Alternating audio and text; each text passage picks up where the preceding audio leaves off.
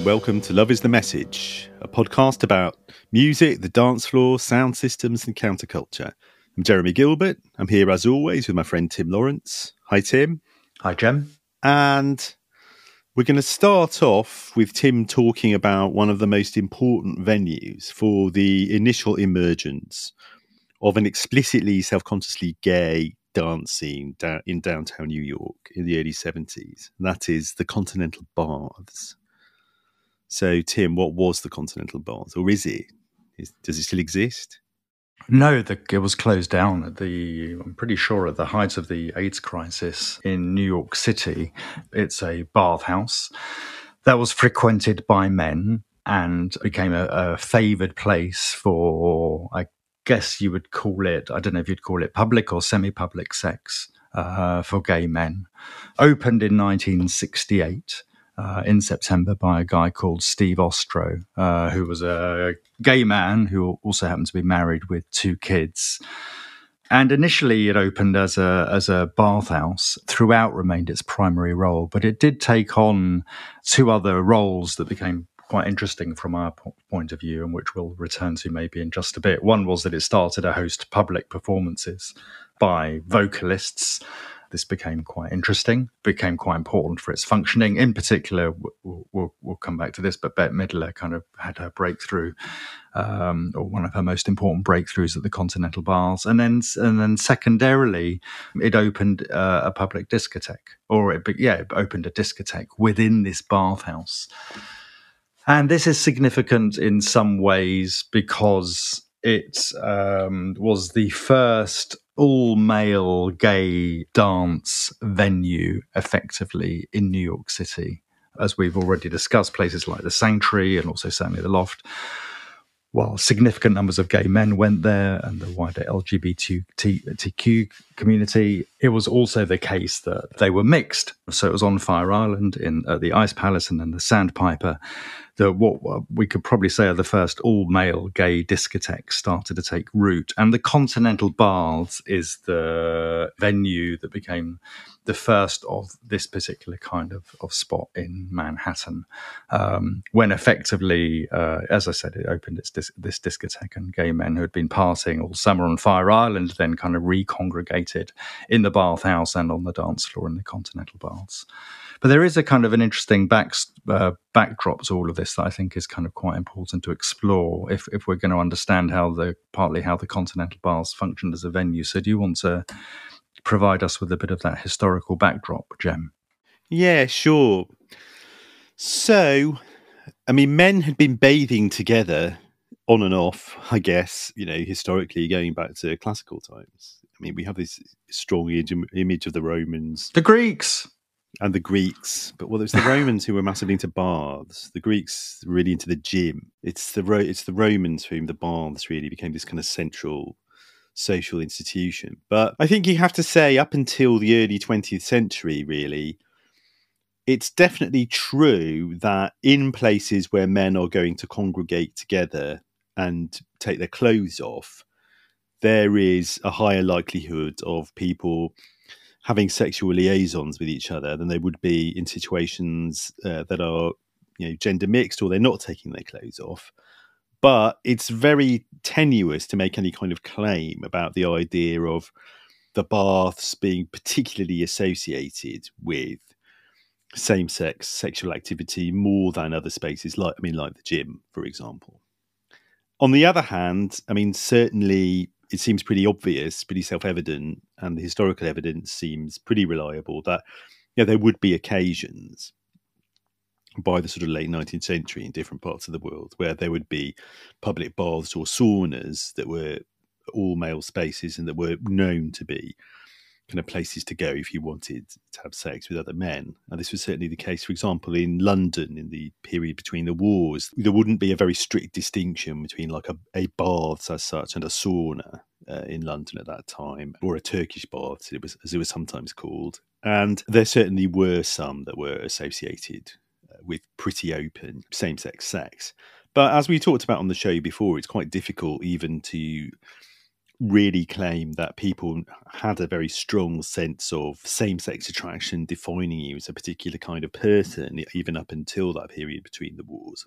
But what we can say is that in the post-war period, over the course of the 50s and 60s, to some extent as the homosexual, and then eventually by the 70s, the gay person starts to emerge as an identity that people can have and can be increasingly public about, various types of institution and public space come to be associated with expressions of that identity. And so by the early 70s, this idea of the gay bathhouse starts to emerge. And the Continental Baths is pretty important just in that history. I mean, the Continental Baths is the first one that I know of. And the reason I think that's interesting from a contemporary vantage point is, well, just my own casual knowledge of the emergence of gay culture in America in particular over the course of the 70s and 80s, like without any academic expertise applied to it. I guess by the time I was like an undergraduate and started to study these things in university, my own very casual knowledge had sort of given me the idea that in the 70s there were these things called bathhouses where gay men met with each other and had lots of very promiscuous sex, and this has been a sort of central institution of gay culture up until the AIDS crisis. The image that always sticks in my mind is the famous story about Michel Foucault, no less, who was a big fan of bathhouses, apparently locking himself in a cubicle at a bathhouse in New York on the day that Ronald Reagan was elected president. Oh, right. Apparently, the anecdote is he locked himself in a cubicle and wouldn't come out, was wailing about how this was the emergence of fascism in America. I thought you were going to say he locked himself in a cubicle and started to edit a book. We haven't done a Foucault on acid episode. I suppose we're not at that point in the narrative quite yet, but we will have to do a Foucault on acid episode at some point. But yeah, so that's the bathhouse. So sort of a history. There's sort of a history there, and obviously there is this sort of iconography in people's minds. And of course, within gay culture, going back to the late 19th century, for people who understood themselves as homosexual or homophile or inverts or whatever they call themselves, and who were trying to find cultural historical resources with which to, deconstruct their socialized feelings of shame, then classical sources are often quite important, the Greeks in particular. If you were a posh gay guy in the 1890s, 1900s, 1910s, and you wanted to stop hating yourself, then one way of doing that was to reflect on the fact that everybody knew that the Athenians didn't have a problem with same-sex sex, as long as it was, conducted in the correct manner and under appropriate social circumstances. And the idea of the bathhouse being associated in people's historical imaginations with classical civilization, I'm sure lent some weight to and glamour to the idea of the bathhouse as a place for same-sex attracted people to congregate and meet each other. I'm saying that because I think, again, I'm just thinking about my own casual impressions of what pre-AIDS gay culture had been like. I mean, to clarify this, I am the age that by the time I was in my late teens, early 20s, the AIDS crisis had been in full swing for 5-10 years. And by the time I was at university, it was absolutely central to gay political culture, that the AIDS crisis and trying to promote safe sex was really, really central. So the sort of general vibe amongst the gay guys I knew who were like a couple of years older than me and sort of political role models to me was quite censorious. I mean, it was kind of I wouldn't say maybe not censorious is the right term, but the vibe was things like the bathhouses were finished. That was something that the previous cohort had fun with, but they'd also been associated with the spread of AIDS, and it wasn't something, that was likely to come back unless, maybe that's not exactly right, because there were people going to things, not bathhouses, but there were people engaged in kind of, quite promiscuous sex, but they were practicing safe sex. But either way, there was this sense of it being a thing that sort of belonged in the past already by that point. But there was also this sense of it having been sort of central. So it's interesting to me in a way to realise that, well, it was central for a while, but it had only really become fully crystallised in the form that we came to understand it, the idea of the gay bathhouse. It was only really fully crystallised at this point in the early 70s, I think. Yeah, I mean, certainly if we sort of, read history backwards, then the gay bathhouses were major targets for the New York and I think in San Francisco as well, administrations, in terms of clamping down on what was perceived to be a highly contentious, at the time, form of sex that was seen to be spreading AIDS in an exponential way. Certainly from the LGBTQ point of view, this was a gross clampdown on civil rights, that people fundamentally should have the right to have sex, consensual sex, under their own terms.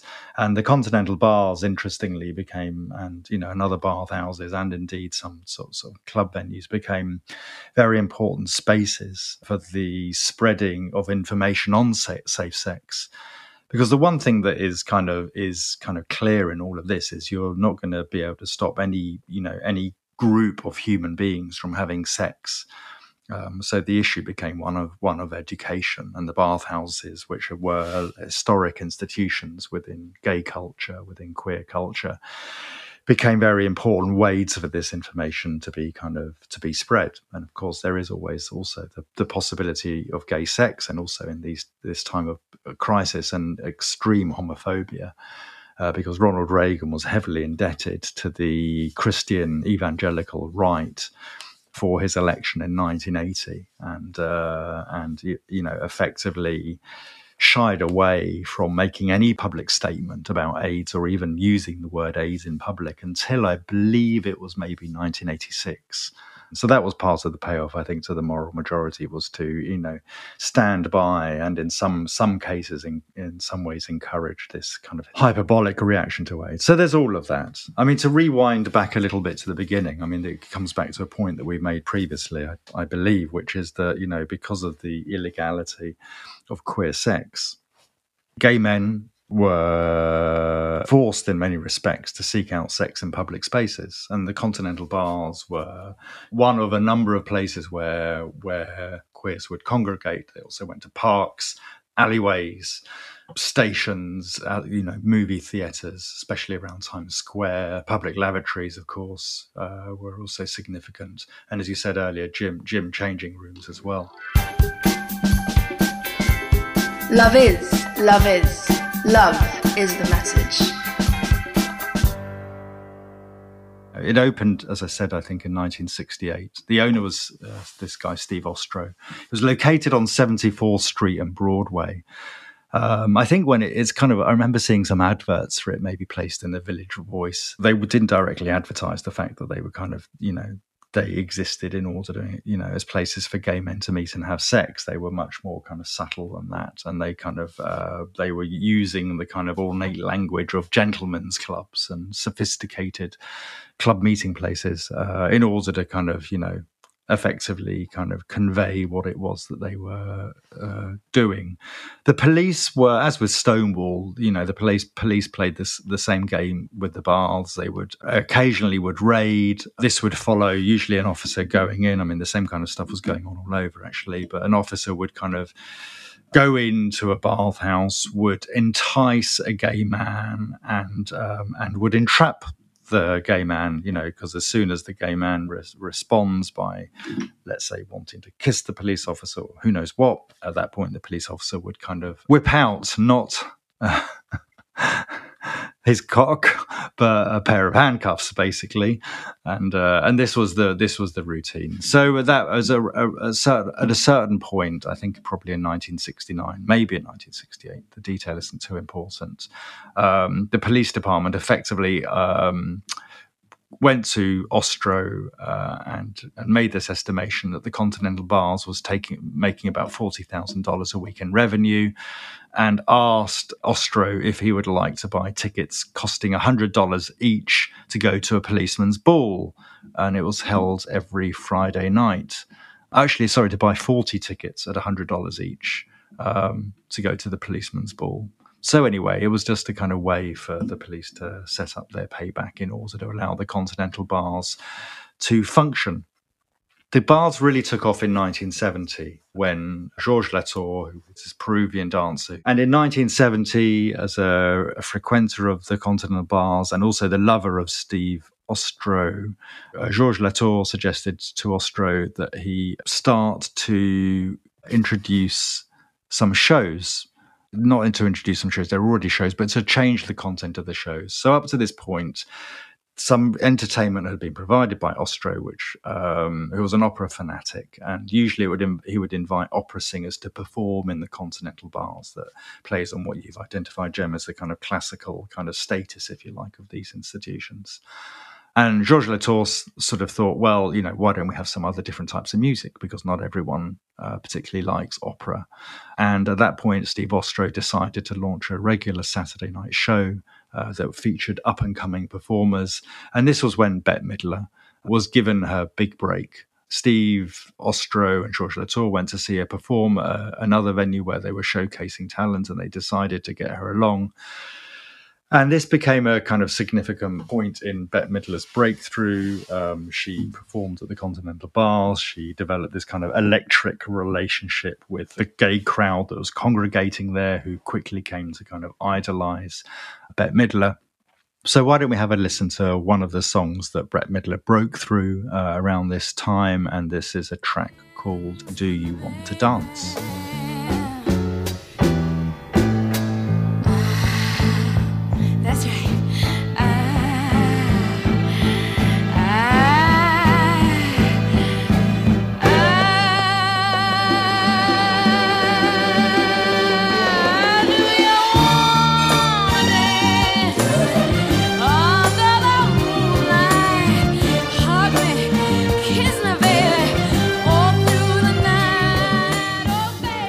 Remarkable, isn't it? It's an interesting track. The voice is really impressive on it, and the fact that Bette Midler is such a household name, and she's really associated with Broadway.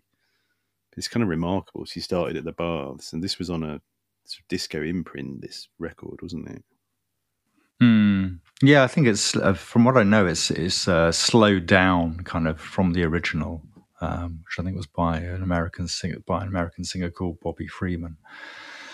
From 1958, this slows it down, but yeah, you're right. It's a captivating and compelling kind of voice and performance and delivery. And I think this was something that really, my understanding is, it really kind of got to be kind of properly cultivated within this particular setting.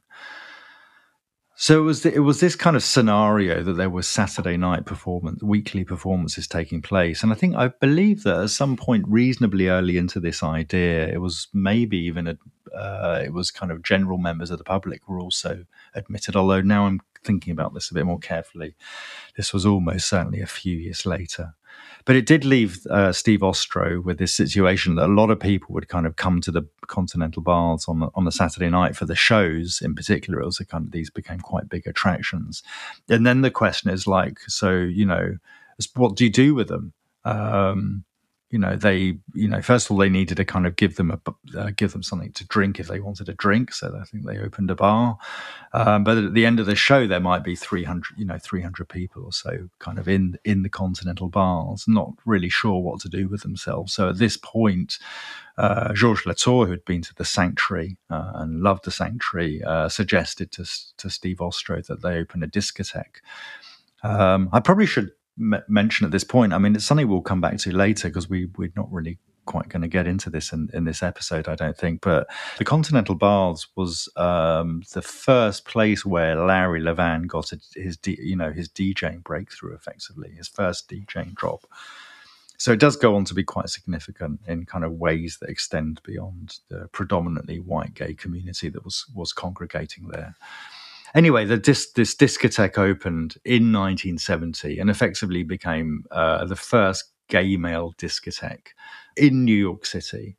If we're going to kind of agree that already the discotheques that opened on Fire Island preceded it as kind of effectively all male gay gay settings. But there were some limits. The sound system wasn't particularly developed. Certainly, the discotheque was secondary to the bathhouse. People were going primarily to kind of hang out and have sex. They weren't necessarily, if people really wanted to spend a night dancing, they would probably try. They might well try and find another venue. But there was something kind of interesting also happening, I think, in terms of just this wider setting and what was going on. I mean, in a sense, there's this kind of, I don't know if we want to call it a tribalistic element to dance culture, but on some level that got accentuated within the continental bars because, the men there would basically be wearing nothing but a towel. This is the attire, if you like, that people would be wearing when they went onto the dance floor. So some of the signifiers that, often, would kind of denote one's, say, class status, that in all sorts of other venues, certainly the venues that were dominating the landscape of New York City in the second half of the 1960s, whereas a lot of these venues, how you dressed was seen to be kind of, a really important part of kind of, where you were coming from, your identity, if you like. In the continental bars, that all kind of gets to be removed, really. And I think there's a sense in which that, along with this kind of lack of any clear-cut boundary between going into a cubicle and having sex, or even, multiple sexual experiences during the course of a night, and going from that, going onto the dance floor and back again. So let's have a bit of music. We have played this before, almost 2 years ago now. So we're going to play it again. We'll probably play it again and again in the show because it's such a seminal classic. The Equals, Black Skin, Blue-Eyed Boys. A very classic, seminal piece of funk on the point of becoming disco, absolutely expressing the desire for a deliberately miscognated, mixed up, polymorphous form of social experience. And I have to say, to me, the emphasis on boys in the lyric has always had a sort of homosocial implication. So I think it's quite appropriate to reflect on the utopian energy of the emergent queer scene at this time and how that might have resonated with a record like this. So let's hear The Equals. You see the black skin, blue-eyed boys. They ain't gonna fight no wars. Oh, now. Going to school, but the teachers beat you. When they see that they can't reach you. You see the black skin, blue-eyed boys. They ain't gonna fight no wars. Oh, now. So what's happening at this time, as we've alluded to before a little bit, is within queer culture, although the term's not used at the time, we have to be clear about that. Queer is just an insult at this time for same-sex attracted people, and it doesn't get reappropriated as a positive term until the second half of the 80s. We've got so used to using it that people do often use it retrospectively, and historians will use it. But it's important to note that. Of course, to some extent, the term gets used from the second half of the 80s onwards to try to denote something which is emerging, although it doesn't really have a name, at this moment in the early 70s. And that is a sense of people refusing and resisting heteronormative modes of sexuality and understanding this as, in some sense, a deliberately or a proudly politically radical gesture. So broadly speaking, up to this point, insofar as people have been out, as we would say now, or been self-conscious of having some kind of identity based on being same-sex attracted, or mostly insofar as there has been any sort of discourse from advocates for those people or by those people, since the 19th century, it has taken the form of claims that wider bourgeois, respectable society had no reason to be afraid of these people, that their fear and distaste for those people was grounded in misapprehensions, that all they wanted was to be allowed to have mature adult relationships with other mature consenting adults who happen to be the same sex as them, and to otherwise live a completely normal life. And it's certainly true that there were plenty of people who that is how they felt, and they had no interest in any other form of social or political radicalism. But what, under the influence of the counterculture, under the influence of the sexually liberatory politics strands of the counterculture, under the influence of theorists like Marcuse and Deleuze and Guattari, and going back to people like William Reich, theorists who, all in their different ways, understood some aspects of normative sexuality in advanced capitalist societies to be repressive or oppressive. Under the influence of all those thinkers, you start to get the emergence of people who are, as we would say now, they're queer, they might be gay, they might be bi, they might be classifiable in some different way, and they see themselves as engaged in a sort of radical act, in some kind of radical act. There's various ways people have of conceptualizing that. There's within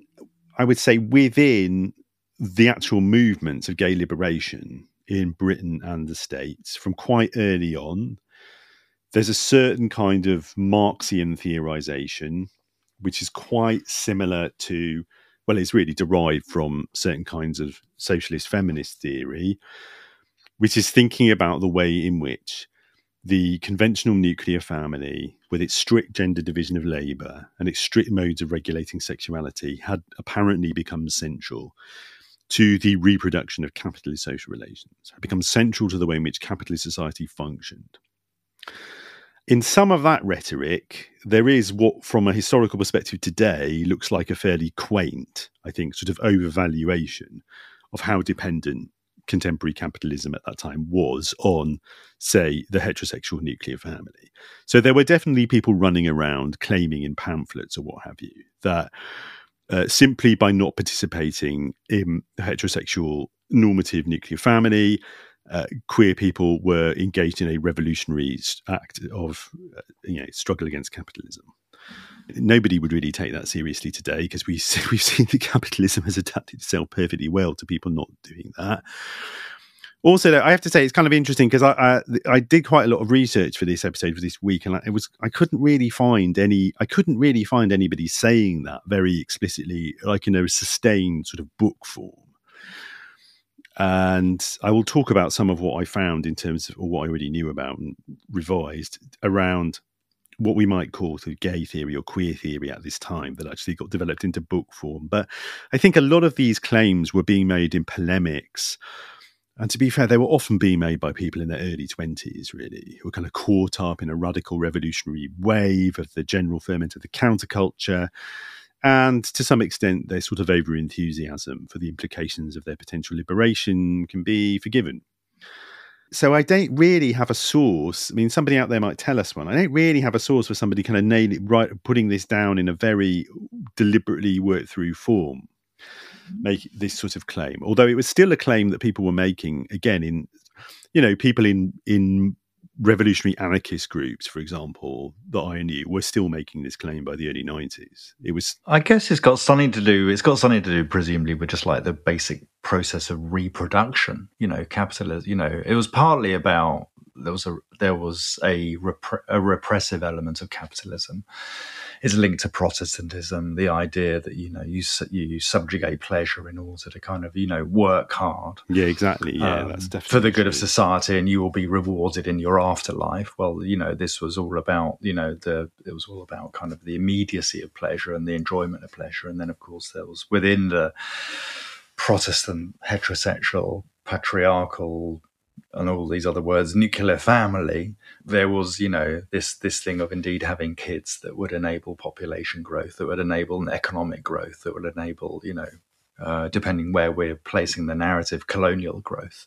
We're also we're in the 1970s, aren't we? We're still kind of, this is the end of this high period of growth. So, and it's this emphasis on subjugating everything to the kind of, various forms of production. Yes, exactly. It's like, sexual pleasure that not being channeled into the goal of reproducing the labour force by producing children can easily be seen at this moment as being inherently radical. Of course, that's also why, on the same basis and allied to that tendency, was the tendency for people to argue that just having lots of sex, and using the new contraceptive technologies in particular to stop women getting pregnant was also really radical. Love is the Message, a podcast about music, counterculture, parties and politics with Tim Lawrence and Jeremy Gilbert. So this idea, at least the requirements of, that we once we get to a certain stage in our life, we kind of remain monogamous and fixed within the family, etc. There was, the argument was that this didn't necessarily lead to kind of much happiness, and there's no way to generalize about this. But the idea that kind of one model fits all is clearly, is problematic, and the idea that one should live according to one model all one's life is also potentially problematic. But what did sort of emerge as sort of an idea, I think, that there was something politically more advanced and more radical within the act of gay sex itself. And while all of these contexts kind of were true and could be a point of critique, I'm not entirely sure that it's, let's say, more politically radical to be promiscuous than to be monogamous. Well, I mean, going back to the 19th century, there are advocates of what was called free love, which really meant non-monogamous sexual relationships, emotional relationships, and which means what today is called polyamory. And those people do have an argument, and the argument is monogamy is based on the idea of sort of being each other's property. It's a fundamentally capitalistic, individualistic, proprietorial attitude to relationships, and that if you really want to break with the hold of liberal individualism on your subjectivity, then you have to break it at the level of sexual desire and intimacy, which I just think is fine in theory. I remember the funniest thing I ever saw anyone post on social media was Sebastian Budgin posted on Facebook once years ago. Says polyamory makes so much sense when trying to deconstruct the deep effects of capitalist ideology on your psyche. Why not start with the easy stuff like sex, jealousy, and relationships? So, which was a joke because it's not the easy stuff; it's the hard stuff. It's very, very hard.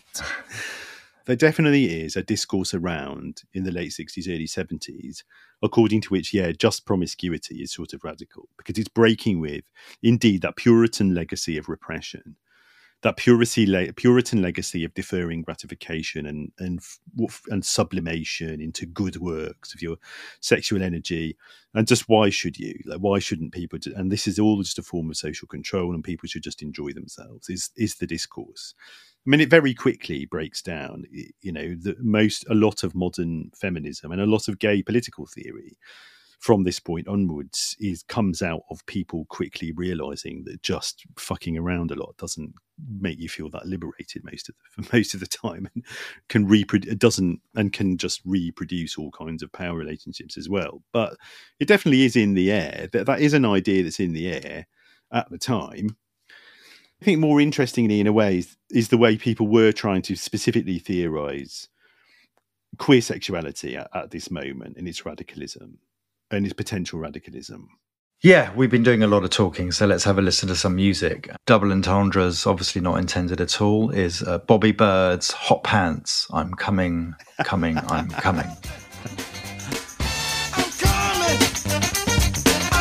baby. I want to love you. Don't want to break your heart. Back up and get ready and give yourself a brand new start. I said I'm coming, baby.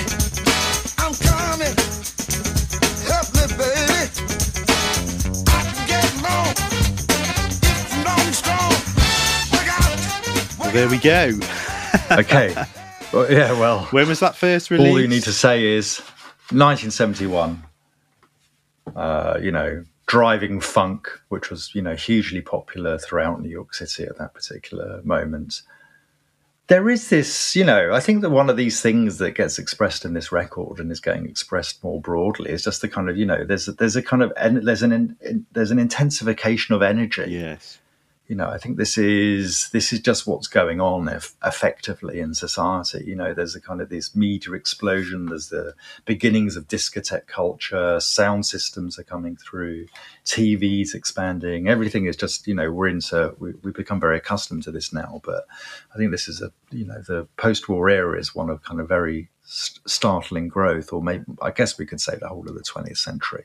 And there is this interesting kind of correlation between, what's going on in sex and what's going on the dance floor and what's also going on in music. Yes, that's you can true. I think you can probably identify similar kind of developments going on in all three, and kind of, in a way, coalescing or kind of overflowing, interacting between all of these things we're talking about: gay sex, sex more generally, dancing, and music.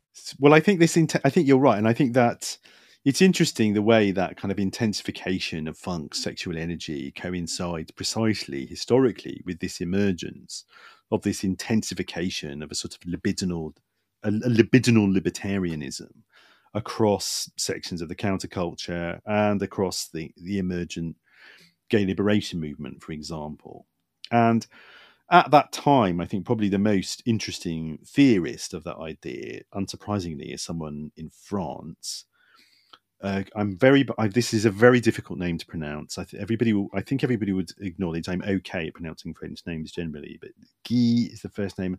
Houkongom, Houengem. And his book, Homosexual Desire, Désir homosexuel, Homosexual Desire, is published in 1972. And I think it is probably the first book published which is very directly drawing on Deleuze and Guattari's Anti-Oedipus. So it's the first sort of Deleuze-Guattarian study for the sort of extension of their project. And it is really concerned with the question of why heterosexual society is so uptight, is so upset by homosexual desire, which of course is the big question.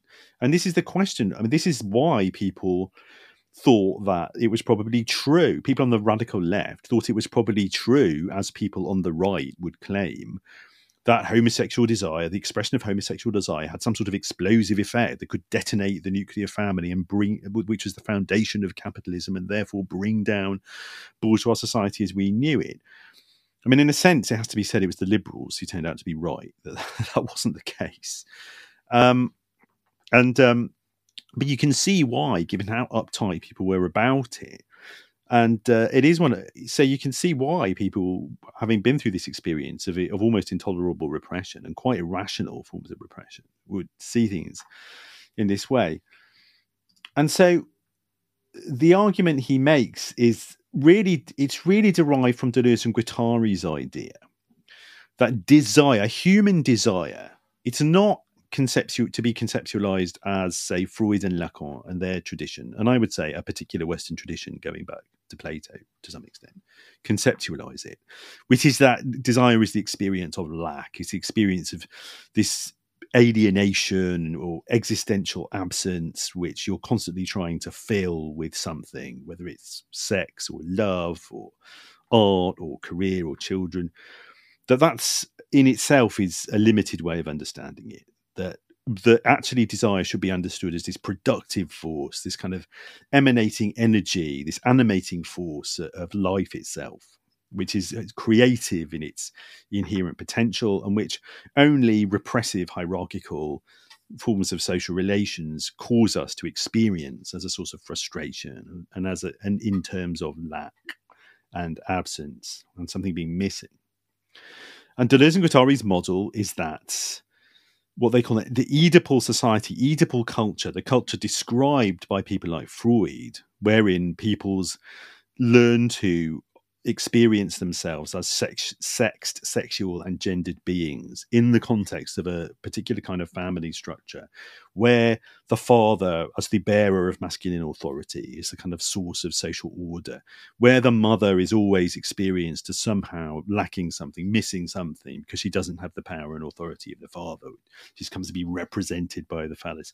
All of this is a particular sort of machine for causing people to experience desire in sexual terms and in more than sexual terms, in very messed up ways, in very repressed ways, basically. And part of the problem is that it forces people to experience desire according to this strict sexual binary, this strict division between masculinity and femininity, and heterosexuality sort of follows on from that imposition of this grid upon the polymorphous flow of human desire, according to which you must understand yourself as on either side of that dividing line, and therefore as having a very particular kind of relationship to the other people, to the people who are on the other side of that dividing line. And to put it very simply, from this point of view, there is something about homosexual desire which is freeing, is liberating, and is in some sense more pure because it isn't already captured by these social machines of regulation. That's a real simplification. That there could be a lot more to say about it. There are all kinds of criticisms you can make. In particular, Hong Kong Gom is really only talking about queer men. Lesbianism is pretty much absent from his narrative. Women are not absent from his narrative. He is trying to construct a theoretical position which is allied to feminism and feminist critiques, as Deleuze and Guattari are as well, despite what some of their subsequent American critics sort of claimed, I think. And it's very primitive. It's very sort of simple. It's not as simplistic as you might expect, though. I have to say, I went in reading it, and I was sort of reading it this morning, and was expecting it to be much more simplistic than it actually is. It's pretty. You can absolutely see where it's coming from, and what is it advocating for? Well, ultimately, it is advocating for a kind of what came to be called in the United States in queer theoretical circles by the 90s, what came to be called the libidinal politics, a politics which is about trying ultimately to liberate sexuality from any conception, any binaristic conceptions or conceptions of it which are restricted by gender, and really is aspiring to a sort of condition wherein ultimately the distinction between the homosexual and the heterosexual would itself stop to make any sense. It would become a meaningless distinction, because, as Deleuze and Guattari put it, we would be living in a world of n sexes, n, the mathematical symbol meaning any possible number, and multiple forms of conjugation. So that is, and in fact, I would, I can see how Deleuze and Guattari's second book, 1,000 Plateaus, is obviously a little bit influenced by this book because they wrote it after. So it is really interesting that people are having this really kind of utopian idea about what proliferating forms of sexuality might look like, and about why the liberation of queer sex might be possible. And of course, we can sort of scoff at this now. We can say now, well, it's quite clear. No, we've got out gay MPs, and not just out gay MPs living in nice married couples. We've got out gay MPs, being, going and having, multi-partner sex at S&M clubs.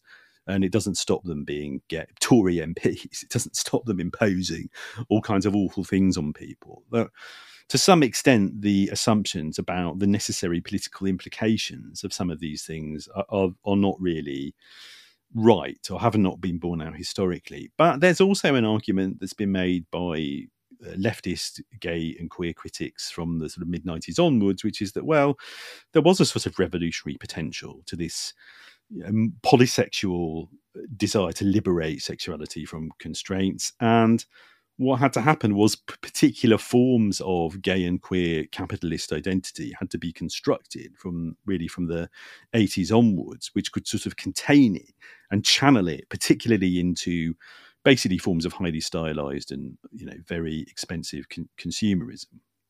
So that is an argument that has been made by subsequent critics, which in some ways would offer a bit of a defense of Hong Kong Gom. That they would say he's not just naive. They'd say, well, he's sort of right at the time when he's writing, but what happens over the course of the 80s and 90s is that capitalism reconfigures itself in such a way that it can accommodate all these forms of desire, or some of these forms of desire, or something that looks a bit like the forms of desire he's talking about, even though they're not exactly the same, actually. And that to some extent, it's the need for capitalism to reconfigure itself in that way, which is one of the main sources of the forms of capitalism that we are inhabiting today. And I think that's quite an interesting argument. Sure, I agree. And we see this pattern reflected more broadly, don't we? We've sort of discussed it already. It's kind of informs, a lot of our work probably as well. It was certainly kind of a very big theme for me in all of mine, which is that, you know, the early stage of post-Fordism contained a genuine, you know, it was necessary. It was kind of, a lot of it came from kind of grassroots, organic kind of movements by people who felt repressed one way or another. And in its early breakup of post-war life, it had appeared to be radical. It was more creative. It was more spontaneous. It expressed more freedom. It was more fluid, decentered, all of these things. And it was often very communal, as we can sort of see with this. I think within kind of the figuring of kind of promiscuity, yes, exactly, you sort of create a sense of a utopia, which, you know, we also would talk about in terms of the dance floor. Everyone being there together as kind of equals. I mean, this is the point that I think I was trying to make about the continental bars, but perhaps not very effectively, with all these guys around in their bar, in their towels, etc. There was a sense of a new dawning of a new society in which kind of a new forms of equality come into play, where things are not so rigid and hierarchical as was previously the case. And I think this was genuinely felt and genuinely experienced, and I think it was, you know, had some really meaningful kind of effects. And the correlation between this and what's going on kind of with demonstrations on the streets or developments on with the collective on the dance floor, because in a way I think only the collective experience of the dance floor only properly begins in 1970, and in some ways, at least in terms of the westernized dance floor as we're kind of understanding it, because it's at that point where dancing is no longer restricted by, you know, men asking a woman to dance and going onto the dance floor and then leading on the dance floor, for example. So we're seeing the breakup of these kind of somewhat jaded, anachronistic, or at least, you know, limiting when imposed universally kind of forms of social organization in across all spheres at the moment, and kind of, you know, promiscuous sex, or, you know, a focus on a libidinal economy has kind of quite interesting kind of progressive elements to it that are also quite collective and are understood as such. But skip forward 15 years and the same sort of thing kind of gets to be kind of changed formats. I mean, the displacement of bathhouses by, for example, you know, websites or apps such as Tinder, I think, are kind of indicative of this. Gay sex, arguably, maybe this is contentious, but I know this argument does exist and has a fair amount of support. But, you know, gay sex shifts to something which is, you know, if you're meeting kind of, you know, men in the bars or in kind of a park or in public toilets, etc., it's not kind of driven by a commodity exchange effectively. But once you're on somewhere like Tinder, you know, just by the fact of visiting that website and subscribing, etc., and, you know, and that becoming arguably the not just Tinder but various kind of apps, sex apps, dating apps. This becomes the overwhelming way in which socialization, including, you know, meeting for sex, takes place, then it gets to be, you know, this is something that does get to be co-opted by capitalism, and of course framed in the way that apps frame everything. So what was once potential becomes kind of less, you know, potentially radical and progressive, and genuinely was in many ways, becomes co-opted. So it's the wider story we're telling. Okay, well, in keeping with this this utopian theme, which is really what's informing a lot of the thinking and feeling around queer politics at this time, we could play a classic track, which we think we haven't played before, which is the Staple Singers' "I'll Take You There," which becomes a real anthem for the Loft, and is, although it is essentially a piece of gospel, it's sort of gospel funk, it really has this very explicitly utopian lyric and aspiration. And I think it does, and it's from 1972, exactly the same moment as the text from Guy Hockengomm. And it really does give expression to the general desire for some very radical shift in consciousness and social experience at this time. No silent faces. I'll take you there.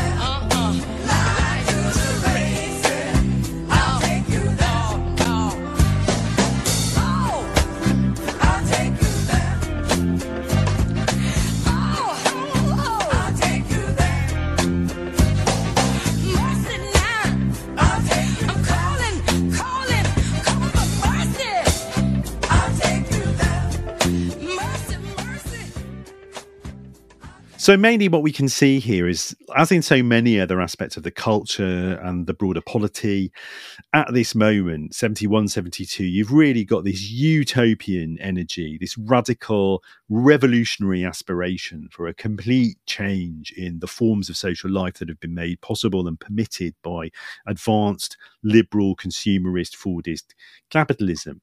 But it would have to be said, probably the most lastingly, or arguably the most lastingly significant political developments out of this moment are the ones that are looking for something a bit less revolutionary. So why don't you talk about that a little bit, Tim? Yeah, I mean, less revolutionary or maybe not, I don't know. But it was kind of out of the social institution of the continental bars, as well as the emergence of the Gay Liberation Front, the Gay Activist Alliance, all the work that was going on around the Firehouse, and, years and years of campaigning as a backdrop to that as well, that the demand became much more and more forceful that gay sex be decriminalised. And this eventually came to pass in November 1971 and was overseen by the Republican mayor of New York at the time, John Lindsay, who we've referred to again previously on the show. This fairly sort of remarkable figure who certainly comes across as being way more left-wing than many of the, representative leaders of today's kind of, centre-left, if you like, or centre, or whatever we want to call it, in both US and UK politics. So this figure, John Lindsay, this Republican who was very progressive and liberal, oversaw the decriminalisation of gay sex. So that was at a state level, is that right? Well, John Lindsay actually is in New York City. So it's just a city level. He's not even New York City. Yeah, a city level. Of course, this is a difference for listeners in different countries might be interested to know that this is something that can happen at a city or even a county level in the United States. But legislative change of that kind can only be made at a national level in the UK, which is messed up but true, and still true today, really. So Steve Ostrow, interestingly, was kind of very involved in the campaign. I mean, I interviewed Steve Ostrow for Love Saves the Day, and as he told me, we were central to the campaign. We set up tables on Broadway and organised a petition on the need to change the laws of enticement and entrapment, as well as legalise homosexuality. We collected 250,000 signatures and took them to the government. So this is, the guy, Steve Ostrow, who's running the Bathhouse, who's kind of, central to kind of these efforts. Ostrow also, ended up telling me, he said that he felt that, he and colleagues at the Continental Bars, etc., he said, we can rightfully take 30% of the credit for the change in legislation. The other 70% came from the Gay Activist Alliance. So it's an interest anyway. This is an interesting moment where political activists get together with people who are involved in, are effectively entrepreneurs, and have a kind of meeting of interests and kind of bring about change, for that reason. I'm not saying that's kind of proposing this as the kind of the model that necessarily works, but it was the coming together of these two groups that kind of certainly enabled it to break through. I mean, I think we can look at the question of rights now today, and it's become, it's there's a lot of debate goes around the kind of pursuing rights as a kind of political strategy. Certainly, the kind of more radical end of queer theory is quite cynical about, for example, the ultimately successful efforts of campaigners to enable gay people to get married in a range of countries. The question of whether, this simply means that, what was once a potentially or arguably radical and disruptive project is simply buying into kind of, effectively assimilationist strategies instead of kind of turning over monogamy, patriarchy, the institution of the kind of, the bourgeois institution of marriage, instead kind of, the LGBT community wants the right to behave in the same way as straights do, and to start and I find it hard to argue against the kind of rights argument. No, I agree as well. And of course, marriage is a social institution which fulfills a whole bunch of different functions.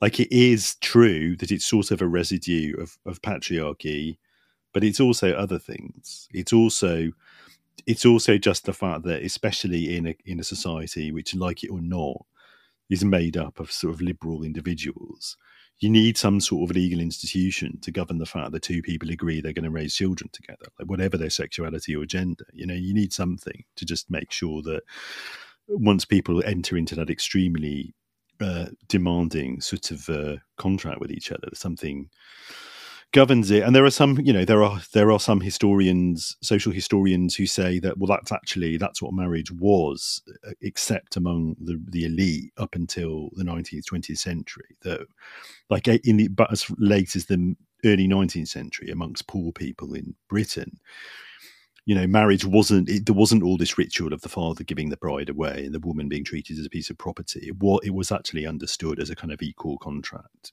basically, for the main, you know, for the people taking equal responsibility for the management of a household. So it's all of those things at the same time. And of course, by the late 60s, under the impact of Fordism, as we talked about on the show, has been written about quite recently by academics like Peter Drucker and Melinda Cooper. The family has become so overladen with these different meanings and different expectations and social and institutional burdens that, to some extent, sort of unpicking them is the thing that has to happen. That the idea that it's all just one thing with one meaning that you can just overturn with a revolutionary gesture is understandable, but ultimately it turns out to be much more complicated than that. Because I think, of course, on the one hand, one sort of wistfully regrets the passing of the utopian aspirations for libidinal politics. On the other hand, look, if we live in the society we live in, and nobody would want to deny people who are attracted to people of the same sex the right to form lasting legal partnerships and raise children. In some way, this is the question that lingers. Maybe we'll return to it later, but I think that's what was going on at this point. Is that at this particular moment in the early 1970s, there was a kind of dream that new forms of sexual expression, new forms of moving, coming together in communal settings, could map the way to a kind of a more evolved, more egalitarian, freer society. I mean, maybe this is kind of over exaggerated as well. I suppose now, in a sense, we can sometimes feel like we have almost too much liberty, too much choice.